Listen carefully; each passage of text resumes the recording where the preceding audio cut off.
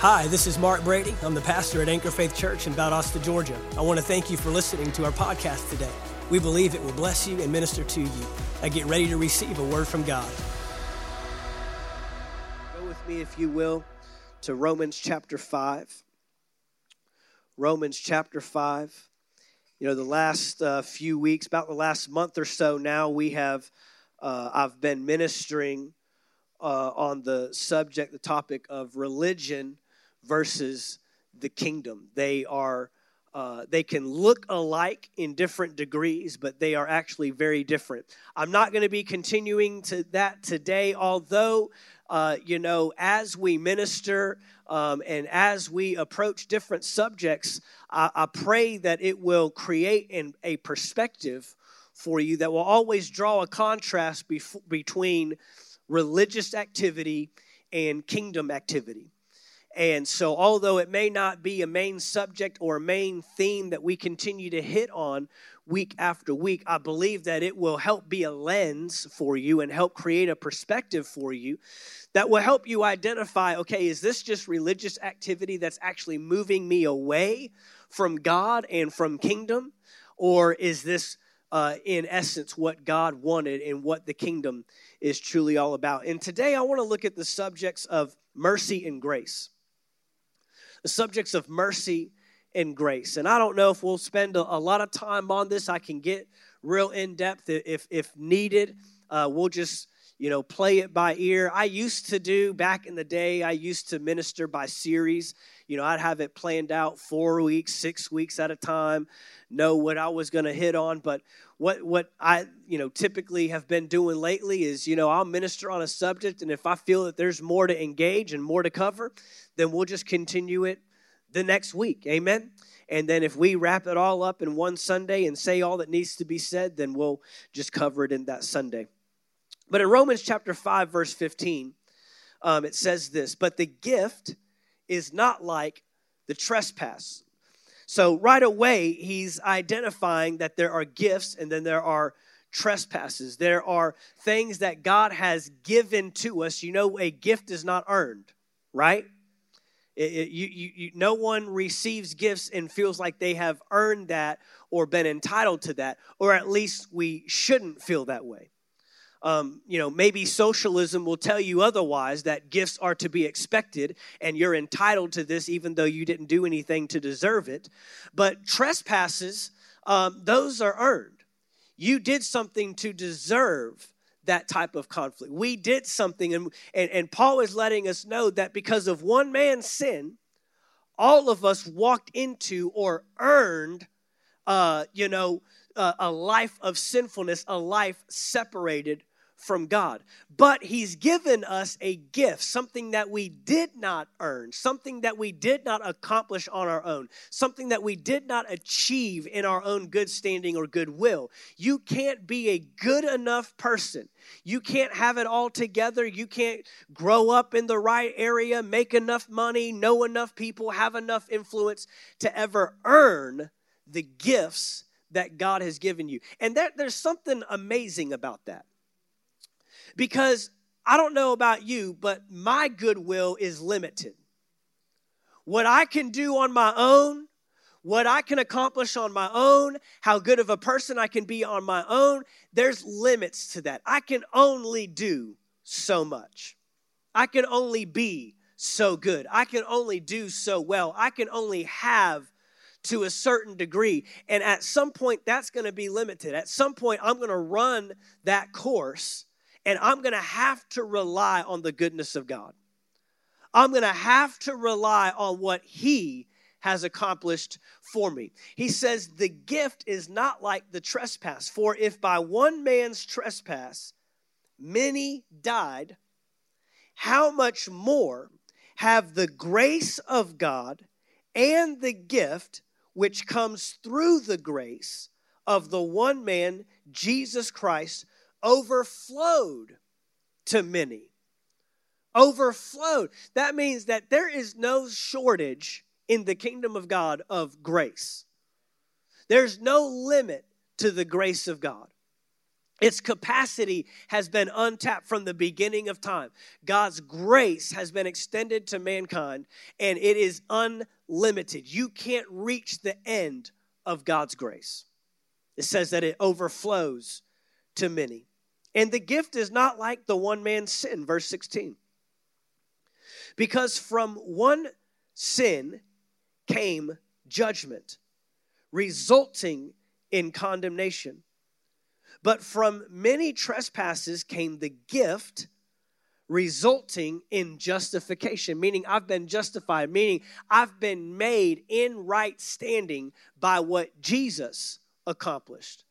You know, one of the greatest tactics that the enemy wants to, we've been discovering the deceptive nature of the devil. We've been discovering the deceptive way that he works, the deceptive way that he leads, the deceptive way that he manipulates.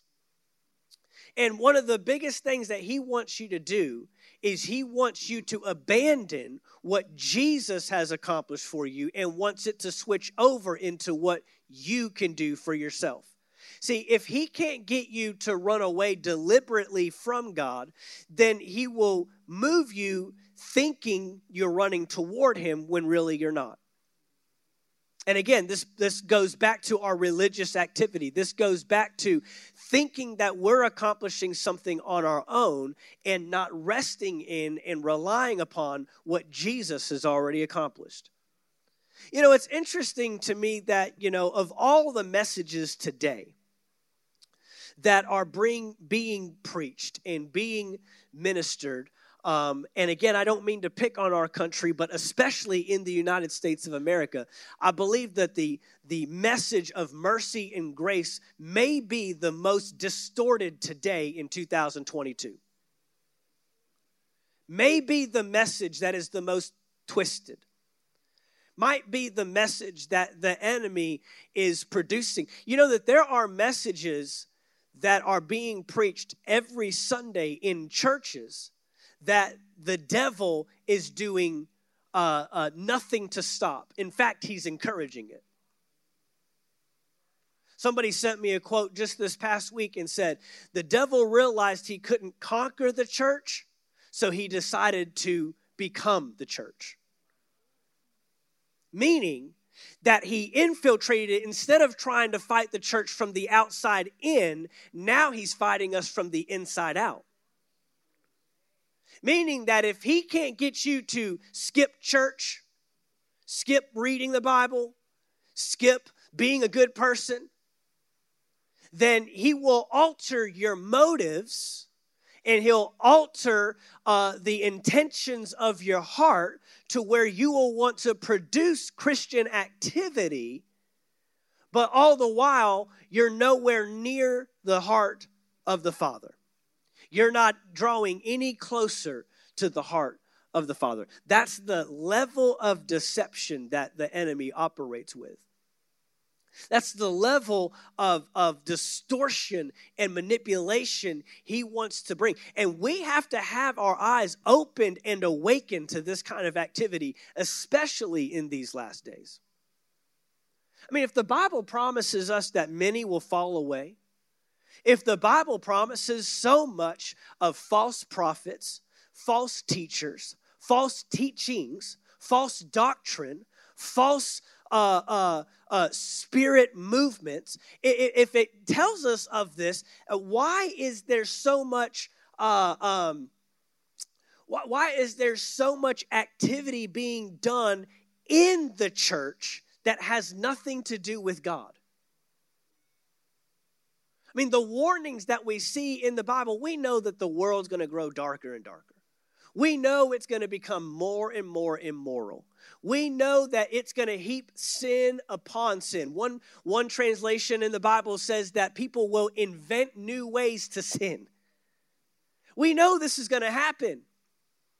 We know that sin's going to run rampant. We know that there's a part of us as Christian believers in the kingdom of God that looks at what's happening in the world, and honestly, it's chilling at times, and it's shocking, But if I have to be honest, some of the things I'll read, some of the things I'll hear, I just have this response of, this is the way it's going to be.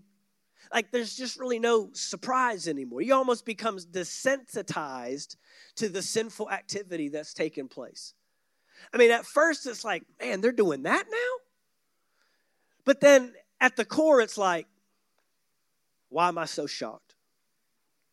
I guess I shouldn't be so blown away. We know this is going to happen in the world. But the warnings that are given to us by Jesus, Peter, Paul, John, many of these disciples, many of these warnings that we receive are not warnings about how the world is going to turn out. It's warnings about how the church is going to think it's doing Christian kingdom activity, but really it's taken a massive detour away from the heart of the Father. Those are the warnings we ought to be watching for. Those are the warnings that we need to be awake, or as Peter tells us, to be sober-minded. Right? Because the devil roams around as a roaring lion, seeking whom he may devour. Right? We understand that the devil's tactics are to come as an angel of light, wolves in sheep's clothing. I mean, the deception is what we need to be on guard for. And the deceptive nature of how we are preaching grace and mercy today in the kingdom of God, it seems like we can't find the middle of the road on this subject. It seems like we either preach a God that there is no grace, there is no, he's just this hard God that is coming to break you down the moment you sin, the moment you lose it, that there's no loving nature of the Father anymore. Or it's the other flip side, that he's so, accepting and welcoming and tolerant.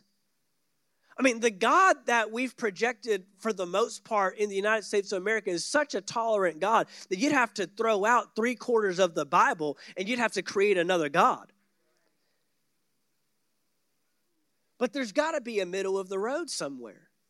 There's got to be a balance somewhere. There's got to be a way that we can believe in a Father that loves us and cares about us so much, yet does not accept, tolerate, or engage a lot of what we allow and tolerate in our lives. There's got to be a way to find that. And I'm believing that we will. I'm believing that as a church in these last days, we will clearly define that. We will clearly find that balance. Because verse 17 says this: if by one man's trespass death reigned through that one man, how much more will those who receive, here it is, the overflow of grace and the gift of righteousness reign in life? If you know anything about us, you know that we are a kingdom church preaching the kingdom of God, and this is about reigning and ruling in this life. Genesis 1:26, God's plan for man, his intention from the very beginning was that man would rule, reign, govern, manage, and control the affairs in this planet, in the earth. And he didn't deter from that plan. He didn't scratch plan A and say, all right, on to plan B. No, he restored you back to plan A. I've used this many times. If my phone is sitting here on this podium and my phone happens to fall to the ground here, and if I pick up my phone and I place it on this speaker, have I restored the phone? Very simple. Have I restored the phone? No. R-E means back to an original place. Restored means I'm putting it back where it was. And you have been restored. You have been redeemed. You have been renewed right back to where you were to begin with. Now, the earth isn't restored. You are restored. The earth is going to be restored. We're going to have a new heaven and a new earth. And man, that's going to be a great day. But we're going to go right back to ruling and reigning once again. But Jesus came to put you back where you fell from. You didn't fall from heaven. Adam and Eve were never in heaven. Adam and Eve weren't looking for heaven. No, they were looking to bring the affairs of heaven into this society, into this realm. They were looking to rule and reign and engage this earth just like God engages heaven. And you've been placed right back there. When we do water baptism, you're going to witness people that have made an inward declaration, but then they're going to make an outward declaration with their lives, saying that I am laying down my life to the old things and I'm taking on his life to the new ways of the kingdom of God. That's an individual that now has accepted that redeemed, restored life. Do I have any restored people in the house? Do I have any restored people that know what it means to come out of darkness and be brought into light? You know, sometimes I think we forget what God has brought us out of. And that's how we end up like Pharisees. That's how we end up like the ones that actually laid Jesus to rest, murdered him and killed him. It's because we live out of our own accomplishments. All of a sudden, Jesus was good enough to get us to the cross, and now it's up to me. Now, this is the interesting thing about it is Jesus is responsible for your spiritual renewal, but then God leaves the renewing of our mind, the renewing of our soul, mind, will, and emotions up to us. The crucifying of the flesh up to us. What do I mean by that? I mean this. Your mind is no one else's responsibility. Your actions are no one else's responsibility. Your lifestyle is no one else's responsibility. Your decisions are no one else's responsibility. It's amazing that Jesus takes care of the part that we couldn't take care of, but then he still leaves it up to you to reign in life. That's why we have Christians, either through deception, they don't know, or a refusal to walk in the things that God has provided to us. Christians that are not operating according to the kingdom and not operating according to what the word tells us we ought to be living according to are in one of those two categories. We are either deceived, we don't know, ignorant, haven't discovered, or we refuse to accept. You're not walking in divine health for one of two reasons. Either we don't know divine health is available to us, or we refuse to believe that divine health is available to us. It's that simple, guys. It's that simple. Financial prosperity and blessing in our lives. It's either that we don't know that that's available to us as being kingdom children, covenant children, or we refuse to believe that God wants to provide for us financially, that God wants to be the Lord of our lives, and that what we have belongs to him. And out of that, knowing that he's always providing provision for the vision. In any category in our lives. Well, if you want to take care of the deception issue, you've got to renew your mind. That's why mind renewal is so important. But now, once you discover what belongs to you, who you are, who you're supposed to be, how we're supposed to live. Once we discover that, now, here's the problem. I start wanting to provide God's benefits in my own ability. That's where the devil steps in. If he can't keep you ignorant, then he'll keep you doing the right things for the wrong reasons. Y'all hear me? This is the deception. This is the deceptive nature that the enemy operates with. If you knew what the devil knew, I said that right. If you only knew what the devil knew about you. See, deception and manipulation is just as much of a stronghold as living in the world and living in sin. Maybe even more powerful. Honestly, I'd rather be lost than deceived. Because at least the lost person can find their way. A deceived person is convinced that what they believe is right, even though it's wrong. And that's why we walk in a world today that calls right wrong and wrong right, good bad and bad good, up down and down up. The confusion that is running rampant in our world today, it's unbelievable. Because that's how the enemy works. Look at Ephesians chapter 2. Ephesians chapter 2. This will give us a clearer picture of a brief synopsis, if you will, of this life translated from darkness to light. Come on, I can't understand mercy and grace if I'm misappropriating the two of them. We've got to lay a little bit of a foundation here. Ephesians chapter 2 and verse 1. You were dead in your trespasses in sins. I mean, that's pretty clear. Dead, what? Not alive, not effective, not productive, wasting away.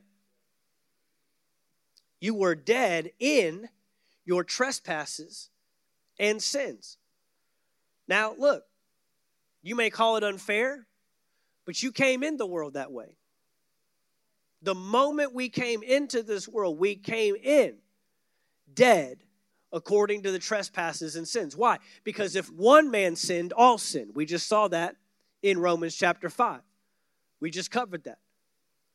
The Bible tells us. And look, even if you came in, sparkling, clear, and clean, it's not going to be very long before you sin. Why? Because we were of a sinful nature. That's what sinners do. Sinners sin. That's their nature. Ultimately, at some point, disobedience is going to want to rise up. Ultimately, at some point, doing the opposite of what God has assigned us and God has called us to do is going to show up in our lives. And at any point, we can choose to give into that. And he's letting us know that before you came into the kingdom, you were dead according to those trespasses and sins. He says, in which you previously walked, according to the ways of this world, according to the ruler of the power of the air, the spirit now working in the disobedient. That was the natural way of doing things, was whatever God said to do, I'm going to do the opposite. Whatever mom and dad says to do, I'm going to do the opposite. Whatever I know is right, I'm going to do the opposite. That's called, very simply, disobedience. It's simple. This is easy. He says in verse 3, we too all previously lived among them in our fleshly desires, carrying out the inclinations of our flesh and thoughts. And we were by nature children under wrath, as the others were also.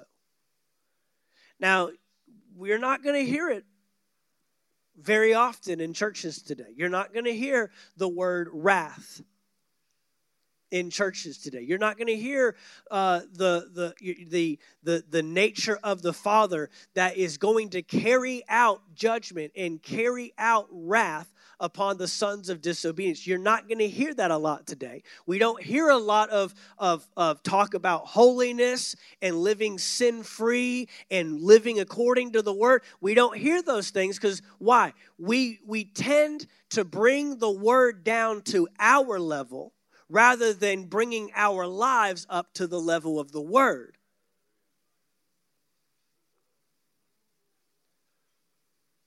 That's part of the deception. That's part of the manipulation. That's part of the twisted factor that we tend to give ourselves to, is in an approach to be welcoming and accepting. We have to dilute, compromise, and water down, trim away basic, simple truths of the Word of God. And today, we serve and believe a God that doesn't hold the same standard that He did 2,000 years ago, 4,000 years ago, 6,000 years ago. I can tell you right now, God still views sin the same exact way He's always viewed it. Nothing's changed on His point. The great thing about that is He's also viewing you the same way He viewed you from the beginning. Before you were in your mother's womb, He knew you. Before you were in existence, your purpose existed. Man, I love that. We love it when God doesn't see us any different based on how we live, but we don't like it when He doesn't view our sin the same way. We want God to be tolerant of activity that we do. No, you don't. I can tell you right now, no, you don't. You don't want to serve a God that is accepting of certain behaviors and certain things that we know they're in direct violation of His word. You know, there's times that we get asked where we stand on different things. And I'll be honest, most of the time I don't respond because it's really just bait.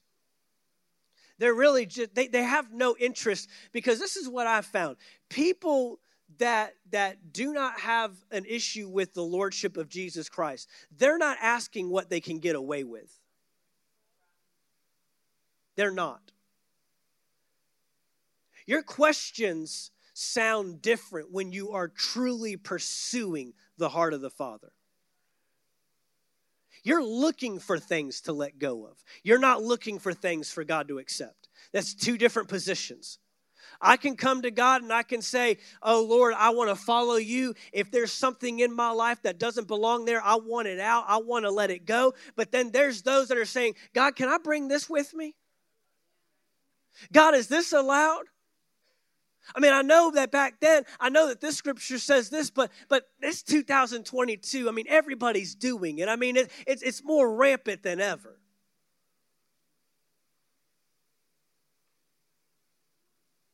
No, it doesn't work that way with God. If I can put it this way, God's not an American.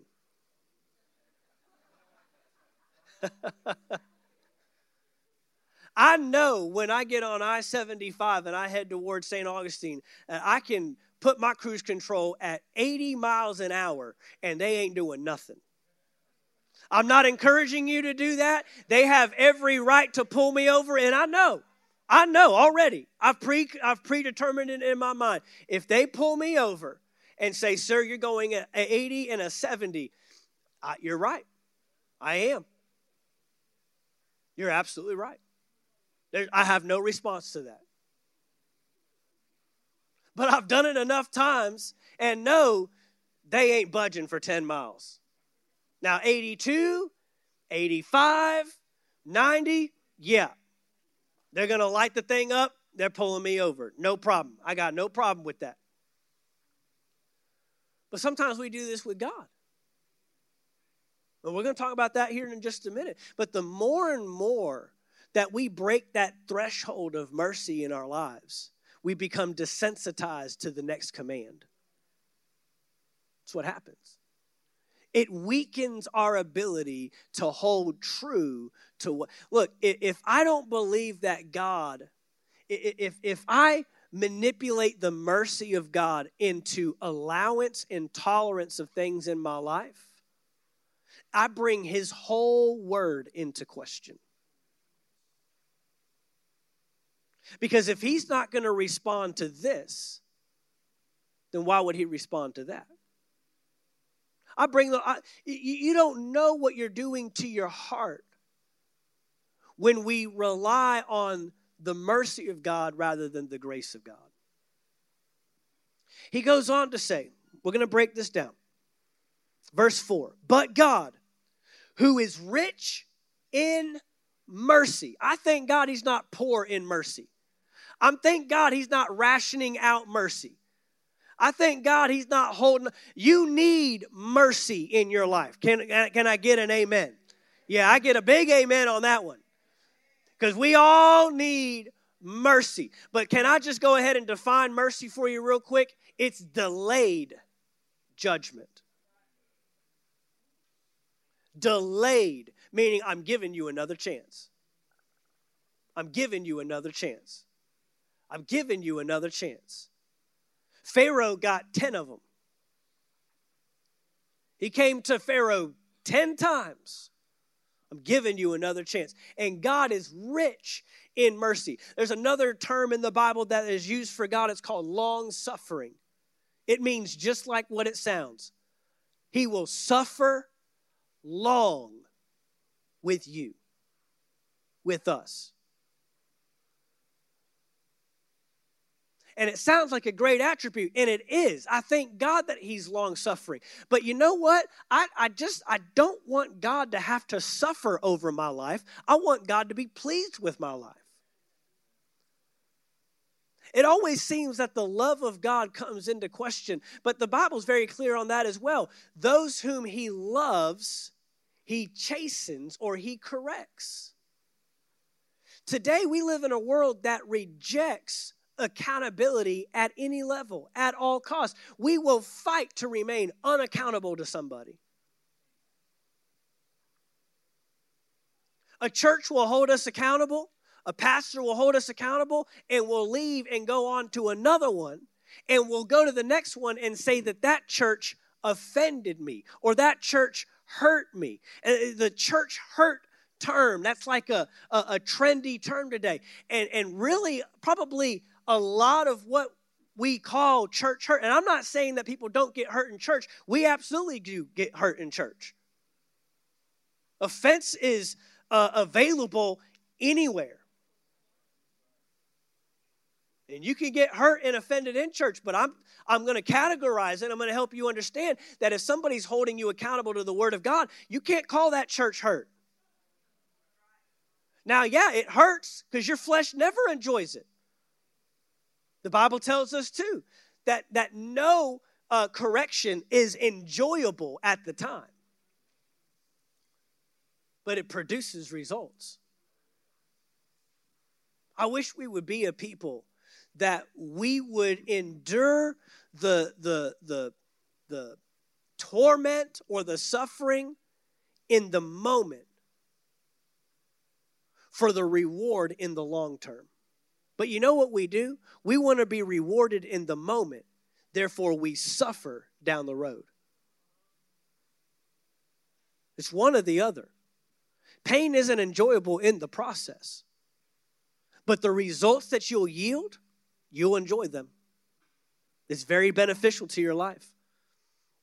It's very beneficial to respond to the Word of God accordingly. It's very beneficial to desire holiness and to desire to please the Father. It's not a question of does he love you or not. You know what you have to do for God to love you? Breathe.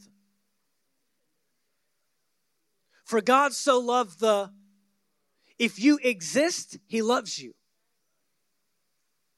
You didn't have to earn it, and you can't do anything to not earn it. You'll never be able to make God, on your worst day, not love you. Can't do it. But you also can't do anything to make him love you. But now, pleasing him, That's different. Pleasing the Father? I mean, I love my boys, but they're not always pleasing to me. Every parent knows that. That's a tough place to be when you've got unpleasurable behavior coming out of something that you love and care for dearly. And I'll be honest with you, what you choose to correct reveals what you love. And what you neglect and what you abandon and what you tolerate, you don't really love them. Just going to be honest. There's a lot of times that we stick around people or we cherish friendships or cherish relationships because they don't call us out. When you should be looking, just do it as a little test. Let someone know something that you're really struggling with and see how they respond. If they just respond out of sympathy and they just respond with the pat on the back, and man, we all do it. We're all messed up people. I know. We're gonna write them off. Delete the number out the phone. I'm not just telling you to just cut people out of your life, but you begin to learn real quick. I need someone that's going to respond different than that. I need someone that's going to say, hey, you're greater than that. You're better than that. This is who you are in Christ. We need to get accountability. Now, have you talked to Pastor Mark? Have you met with someone about this? Hey, I got some resource that can help you. I mean, if we're not trying, do it in a redemptive way. But the enemy has scared us with this whole don't judge me persona. He scared us from even identifying and helping our brothers and sisters that are walking in sin. We can't say nothing about it. Otherwise, we are judging. No, there is a judge, and he will judge. And when he judges, it will be judged. Because he's a judge. I'm trying to help you. So when you stand on Judgment Day before the judge, he can judge rightly and favorably for you.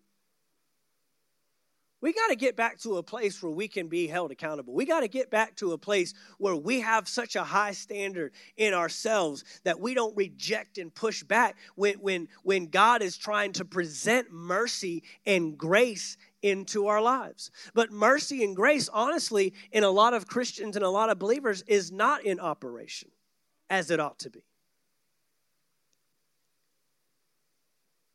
But he says, God, who is rich in mercy, because of his great love that he had for us. Notice it doesn't say because of our great love that we had for him. You didn't get saved, born again, make Jesus Lord of your life because you loved him. You did that because he loved you. He came after you. It says, verse 5, that he made us alive with Christ, even though we were dead in trespasses. You are saved by grace. There's just a little reminder. And he also raised us up with him and seated us with him in the heavens in Christ Jesus, so that in the coming ages he might display the immeasurable riches of his grace through his kindness to us in Christ. Are you seeing a consistent pattern? Are you seeing the theme here? It's not running out. He doesn't have a low supply of mercy. There's not a short supply of grace. I know that's all we've heard for about the last 2 years is this is in short supply and this is in. It seems like we're running out of everything these days. It started off with toilet paper. Then we were running out of coins. Then we ran out of cars. Have you noticed the dealership parking lots these days? There's nothing on them.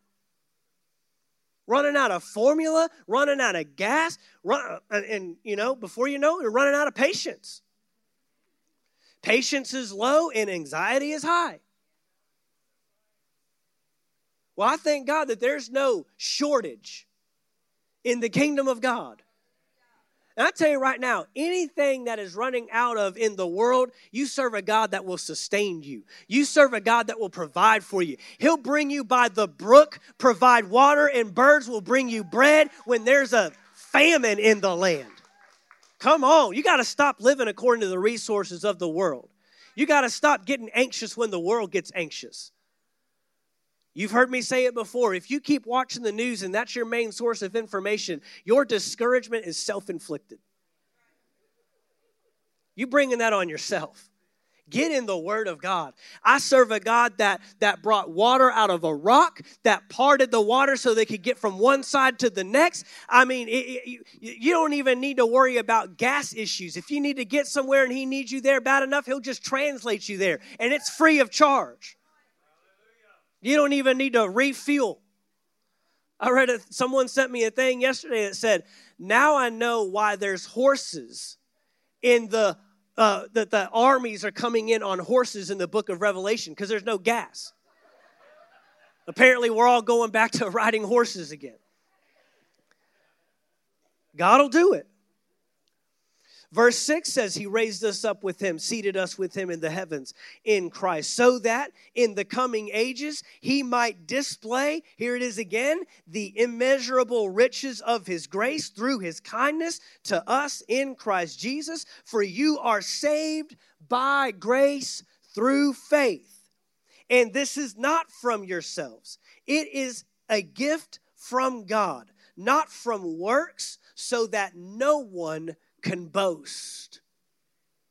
Boy, that ought to be a red flag right off. That's a major indicator that you have lost what God has done for you and the value of what he's provided if you start boasting in what you've accomplished that only God can accomplish for you. For we are his workmanship, created in Christ Jesus for good works, which God prepared ahead of time for us to do. Go to 1 Samuel 15.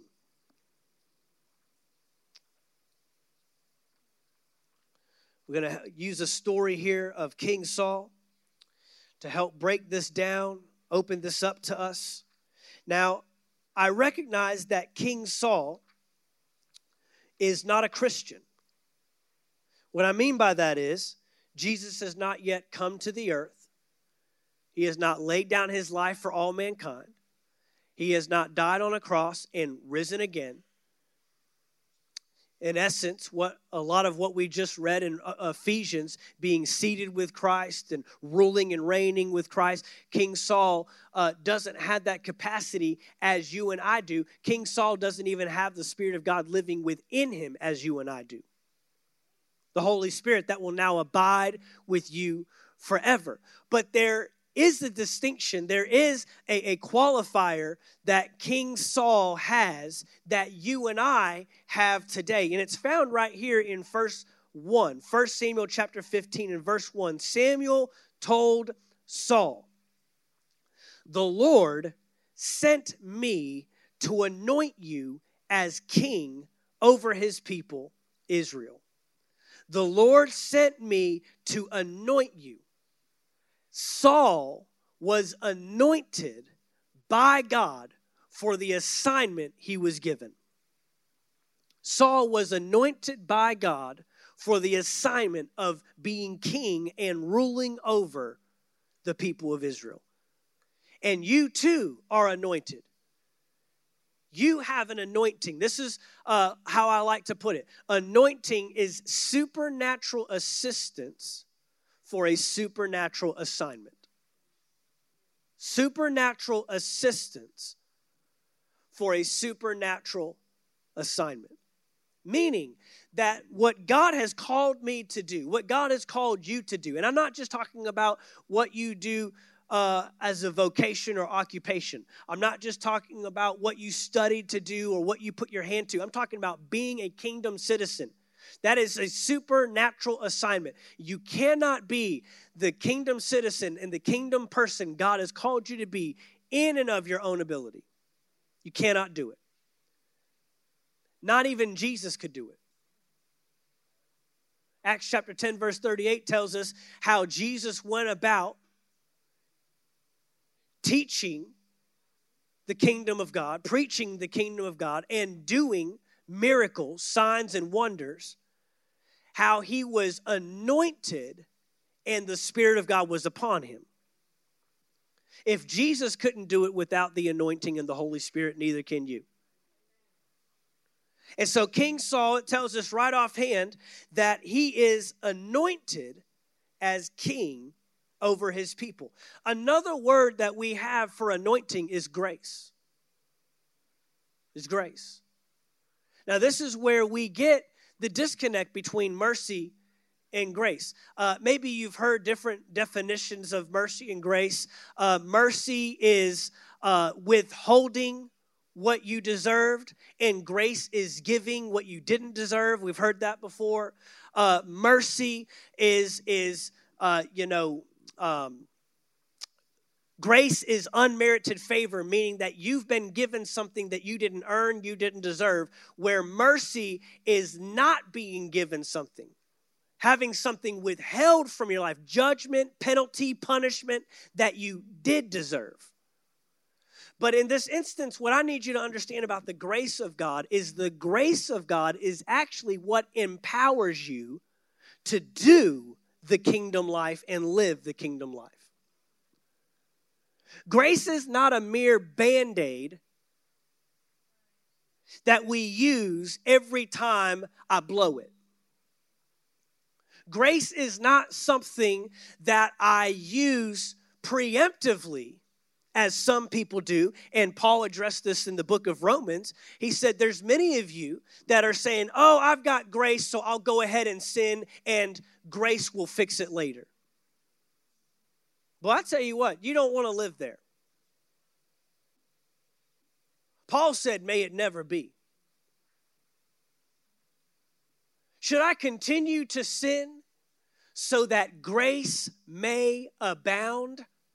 Meaning, maybe if I keep blowing it, God will keep giving grace. I need to help God with his grace production, so I'll keep sinning. No, that's a dangerous way to live.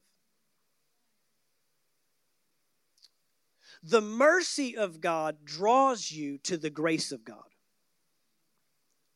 But where a lot of believers are living is they're living out of mercy rather than grace. And I want to distinctly distinguish between these two, because we need to know how to live out of grace. Let me just go ahead and make this statement. This might shock you, but we're going to get it explained through this story.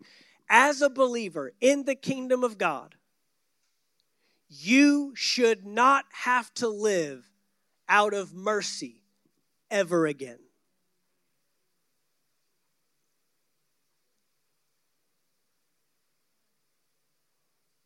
Mercy, the mercy of God, is what allowed you to receive the grace of God. You can put it this way, that mercy really should be a one-time occurrence. And from that moment on, you operate out of grace. And grace will keep you from ever having to go back to mercy again. I'm going to explain this. Mercy is extended when disobedience occurs. The only way mercy shows up is if you blow it first. Okay? I need mercy when I'm in trouble. I need mercy when I've gotten myself in trouble. I need mercy when I've disobeyed. I need mercy when I've been caught going 80 in a 70. Y'all with me? I need mercy. I'm at your merciful hand. And I'm sucking up and I'm being as nice and I'm saying, yes, sir. Yes, ma'am. I know. You're doing everything you can to get on the good side so that mercy can be extended and the punishment won't be given. But you know what? There was grace that was given first. The grace was a black and white sign that said speed limit 70. And if I would have operated out of the grace, I would have never needed to operate out of the mercy. The grace was, you don't have to guess the speed limit out here. You don't have to hope you're getting it right. We'll tell you exactly what the speed limit is. We'll tell you exactly what the maximum speed allowed on this interstate is. Now, where I come from in Texas, we got much higher speed limits. We've got 75, we've got 80, and we even have an 85, which means you're going 95. And I'm telling you, when you get on that highway that's got an 85-mile-an-hour speed limit, you don't feel like you're going anywhere because there's nothing to your left, there's nothing to your right, and there's nothing to your left. And there's hardly anybody out there, and it just feels like you're just sitting still. I'm serious. When you're on wide open space, 85 feels like nothing. Feels like you're pedaling along. Might as well be riding a bike. There's a reason why it's that high. The reason why in a school zone, it's a certain speed. And so, you know what? The grace of the state of Georgia and the grace of Lowndes County and the grace of the city of Valdosta is extended to me when they let me know what the speed is ahead of time. Well, guess what? God's word brings grace. King Saul was anointed. The empowerment was upon his life to fulfill the assignment to which God would give him. That's the grace of God. And if we would learn as believers to operate out of grace, which is the empowerment to obey, so if mercy shows up when disobedience occurs, grace shows up so that obedience can occur. Does that make sense? The grace shows up so that I can obey. Paul said it this way, your grace is what? Sufficient for me. It's enough. Why? Because there's a thorn in my flesh. Why? Because there's something that's wanting to get me off course. There's something that's wanting to deter me. There's something that's wanting. See, I'm telling you right now, the life of the believer should be much greater marked by our ability to achieve what God has set before us rather than not doing what the devil's trying to tempt us with. We've got to make this switch. We've got to flip this thing. So much of our lives is just striving and trying not to fall into temptation, trying not to say the wrong thing, trying not to have the wrong response, trying not to keep doing that thing that we know we keep running back to, trying not to sin and displease God. No, I think that there's much more that God wants us to be living and doing in this kingdom life. I just believe that there's a much greater life that where holiness and a sinless life becomes a byproduct rather than the goal. Rather than waking up every morning just trying to be as good as I can. I just feel like there's more. I feel like there's so many Christians that have been burnt out with that level of Christianity, burnt out with just trying, and then the failure shows up. Have you ever lived your life and ever thought to yourself that the failures in my life are my responsibility and the successes in my life are someone else's responsibility? The only reason I succeed is because of what Jesus did, and the only reason I fail is because of what I keep doing. I feel like there's a greater way to live. I feel like there's a greater way to live this kingdom life that God has laid before us. That to me does not sound like ruling and reigning. That doesn't sound like managing and controlling. That doesn't sound like this wonderful, beneficial life that God has provided for us. Jesus did not die on a cross and go through all he did so that we strive and strain with every ounce of our fiber to try to not sin. No, he's given us grace. See, Samuel reminds him right off the top, you are anointed for this. Look at the very next thing. Verse 2.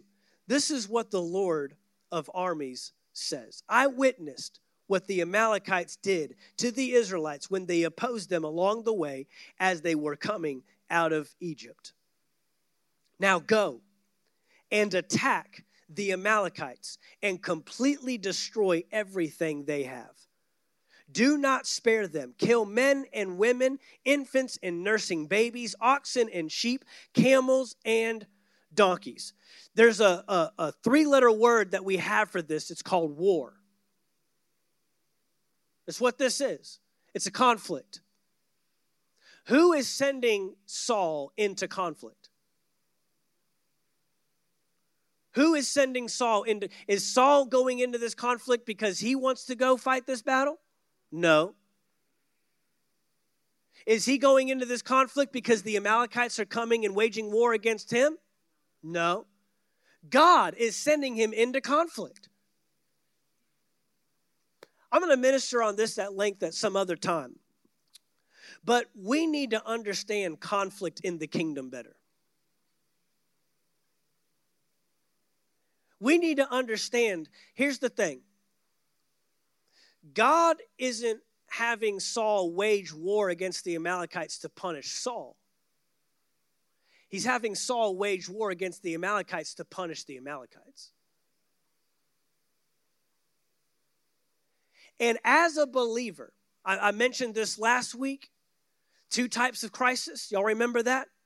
There's crisis that comes as a result of our disobedience. That's more self-inflicted. A lot of the trials and the challenges that come into our lives is because we disobeyed, we fell away, and now we've opened the door to attack. We've opened the door to challenge.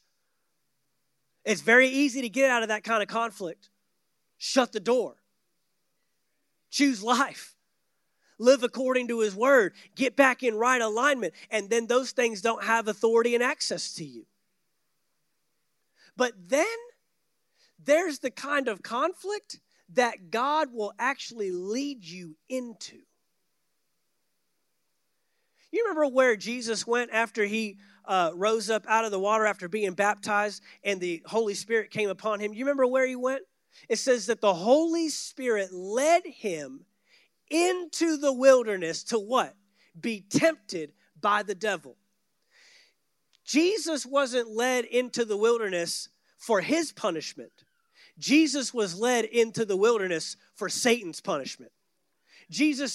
God said, now that you have given your life to me, now that my spirit is upon you, I need you to go take care of some business. And there's some conflict. There's some wars being waged. There's some challenges that you're walking into. And it's not because of your punishment. It's not because you did something wrong. It's not because you're out of alignment. It's not because God's trying to teach you something. It's because God is waging war against his enemies, and he's using you, a spirit-filled kingdom citizen, empowered and full of grace and anointed, to go in and take territory back for the kingdom of God. It's time for us to stop rejecting every conflict that comes our way. It's time for us to stop praying away every battle that we are engaged with. And it's time to have discernment. Is this battle coming upon me? Is this conflict showing up in my life because I'm doing something wrong, or because God needs me to go whip something for the kingdom of God? I'm serious. If you want to live a conflict-free life, go ahead and go on to heaven now. Because that's the only way out. I mean, when they baptize you, they might as well just held you under the water. I mean, most churches preach this kingdom life so lousy anyways, it's like you might as well have. If I have to put up with everything else down here. But no, I'm telling you that the stuff that we're not supposed to be putting up with anything down here. We're supposed to be waging battles. Some of the environments you're in right now, some of the challenges you're facing, some of the issues and the problems that you're complaining about even today. God's like, I need you to go whip that thing. I put you there for a reason. He's sending Saul directly into conflict. And he told him, first off, right offhand, you've got the grace to do it. You've got the grace to overcome. You can obey. You can follow through. Well, knowing the story, just to get this thing moving along, we know that he goes in there and he doesn't destroy every living thing as God commanded. So now King Saul finds himself moving from operating out of grace to resorting to have to live out of mercy. It's an image of what a lot of us do. See, when we reject the grace of God, we have to resort to the mercy of God.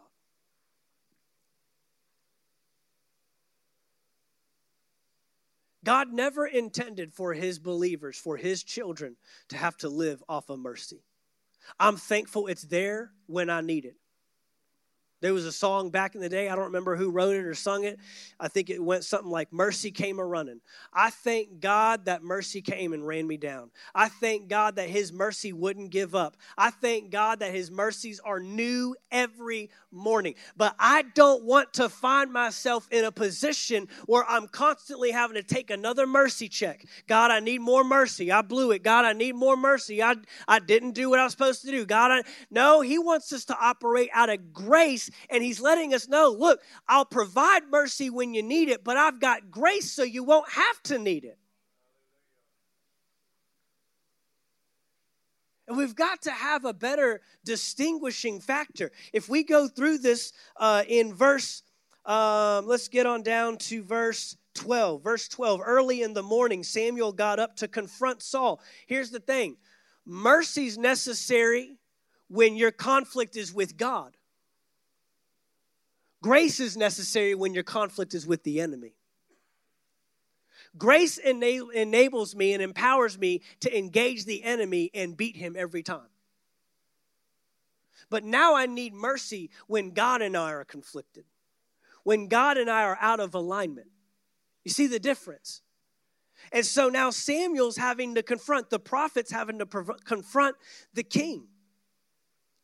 Because it was reported to Samuel, Saul went to Carmel where he set up a monument for himself. Then he turned around and went down to Gilgal. When Samuel came to him, Saul said, "May the Lord bless you. I have carried out the Lord's instructions." How delusional must you be? But if you go back 2 chapters to 1 Samuel 13, we see that this is a repeated occurrence. This is a repeated offense for King Saul. To take a command of God and then do according to his own agenda, do according to his own plan, do according to what he feels like should be done. He decided to save the good cattle. He decided to save some of he even kept the king himself alive. When the instruction was clear, go and utterly destroy the Amalekites, and I've graced you, empowered you, equipped you to accomplish this assignment. Samuel replied, "Then what is this sound of sheep, goats, and cattle I hear?" And Saul answered, "The troops brought them from the Amalekites." Now he's blaming others. "And spared the best sheep, goats, and cattle in order to offer sacrifice." So he's blaming others. Then he justifies the actions by saying, "But we're going to sacrifice it all to God." We know later on Samuel says the powerful verse, the powerful quote, to worship God, to obey God is what? Better than sacrifice. If we would obey him, we would find out that the real sacrifice that God wants is us. He wasn't looking for the best of the sheep and the oxen and the cattle. He was looking for the best of Saul. He's saying, "Saul, I'm giving you by mercy." See, mercy will lead you to grace. It's the mercy of God that leads all men to repentance. It's the kindness of God that leads all men to repentance. Mercy is what drew me to the grace. But if I refuse to use the grace, I've got to resort back to mercy once again. And we start trying to live off of mercy rather than live out of grace. Samuel continued, verse 17, "Although you once considered yourself unimportant, have you not become the leader of the tribes of Israel? The Lord anointed you king over Israel." He reminds them again, you have the grace to do this. "And then you were sent on a mission and said, go and completely destroy the sinful Amalekites, fight against them until you have annihilated them." It wasn't about the Israelites versus the Amalekites. It was about God versus the Amalekites. So why didn't you obey the Lord? Why did you rush on the plunder and do what was evil in the Lord's sight. But I did obey. See, Saul has run such a course here of relying on mercy that he can't even tell the difference between right and wrong anymore. See, if we don't respond to mercy properly, it desensitizes us to the command and the word of the Lord each time, to where we become so delusional that we think we're actually obeying God when we know outright we're not. I mean, you read back to a story like this and you're thinking, this is easy, Saul. The command was simple. I mean, that's the way I am. I'm a very black and white guy. Make it easy. Make it cut and dry. Take all the gray stuff out. Just give me what needs to be done and what doesn't need to be done. It's very simple. And this is that. Utterly destroy, annihilate. There's no room for error here. If it's breathing, kill it. God's not asking for his agenda. God's not asking for what do you think. He's not asking, I don't know how I feel about killing all these men, women, and children. You know what? I think it'd be better to do. He's not asking for any input. This is instructional. This is a command from God. And his responses are continually, but I did obey. But I did but this is why we kept it alive. I mean, just the continual, repeated nature that says, I'm going to do it my way. You go on further down, verse 24. After Samuel says, to obey is better than sacrifice, Saul answered Samuel, I have sinned. I have transgressed the Lord's command and your words. Because I was afraid of the people, I obeyed them. Now, therefore, please forgive my sin and return with me so I can worship the Lord. What's he relying on here? Is he relying on grace or is he relying on mercy? He's relying on mercy. And Samuel replied to Saul, I will not return with you. Because you rejected the word of the Lord has rejected you from being king over Israel. The grace showed up to Adam and Eve. Do not eat of the fruit of this tree. That's grace. But when they rejected grace, broke the command, then they had to rely on mercy. Then they had to rely on the mercy of God. Worship team, if you come. It's important for us to recognize, distinguish, and set apart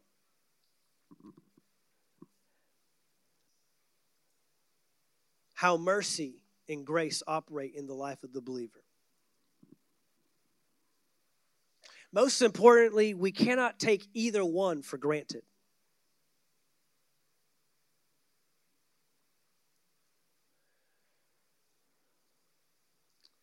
It's not the presentation that we want to give, but we have to remember that there are things that God hates.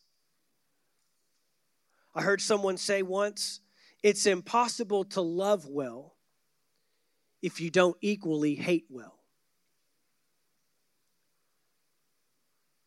If we don't have a disdain, and if we don't have a rejection of, and we don't have a distaste in our lives for the things that God is rejecting, then we'll find ourselves first allowing and tolerating the things that he doesn't allow. Then we will expect God to receive us and accept us in that fallen state every time.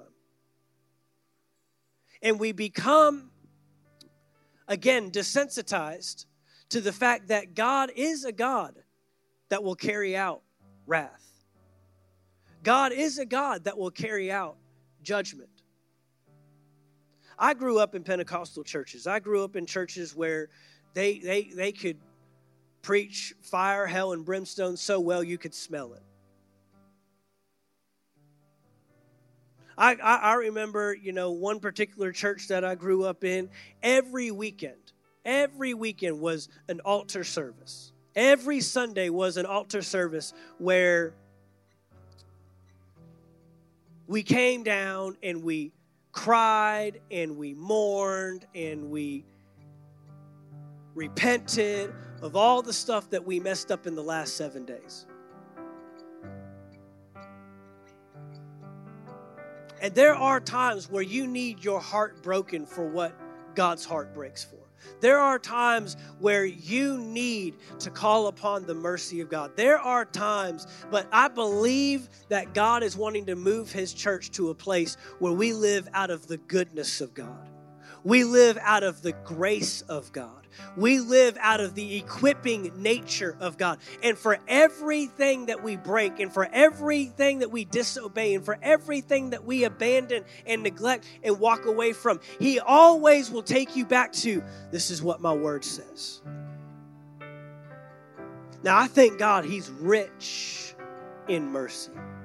I thank God those mercies are new every morning. I need mercy today. I need mercy this morning. The Bible is very clear. Jesus gave a parable that if you're not going to extend mercy to others, how can you expect God to extend mercy to you? He told a parable of a man that owed a great amount of money to the king, and the king forgave him. And he turned around and he went out to a guy that owed him a very menial amount, nowhere near as much as what he was just forgiven. And he choked the guy out and he threw him in prison and threw him in jail. And the king heard about it and said, "Excuse me? How are you not going to extend mercy and forgiveness to someone else when I just extended mercy and forgiveness to you of something much greater than what that man owed you?" No, you become pharisaical. You become a hypocrite. You become religious when we forget what we've been forgiven of. We are walking down a dangerous path when I can't extend the love of God to someone else when he's extended that love to me. Thank you for taking the time to listen to our podcast today. We trust you received a word from God. If you enjoyed this teaching, be sure to subscribe to our podcast in iTunes. By subscribing, you'll be sure to receive a new message every week as soon as they are made available. And if you'd like to learn more about Anchor Faith Church, you can stop by our website at anchorfaithvaldosta.com. There you'll find our locations and service times, ministries that are available for you and your family. You can even give financially in support of the ministry. Thank you again for listening, and we look forward to seeing you next time right here on the Anchor Faith Church podcast.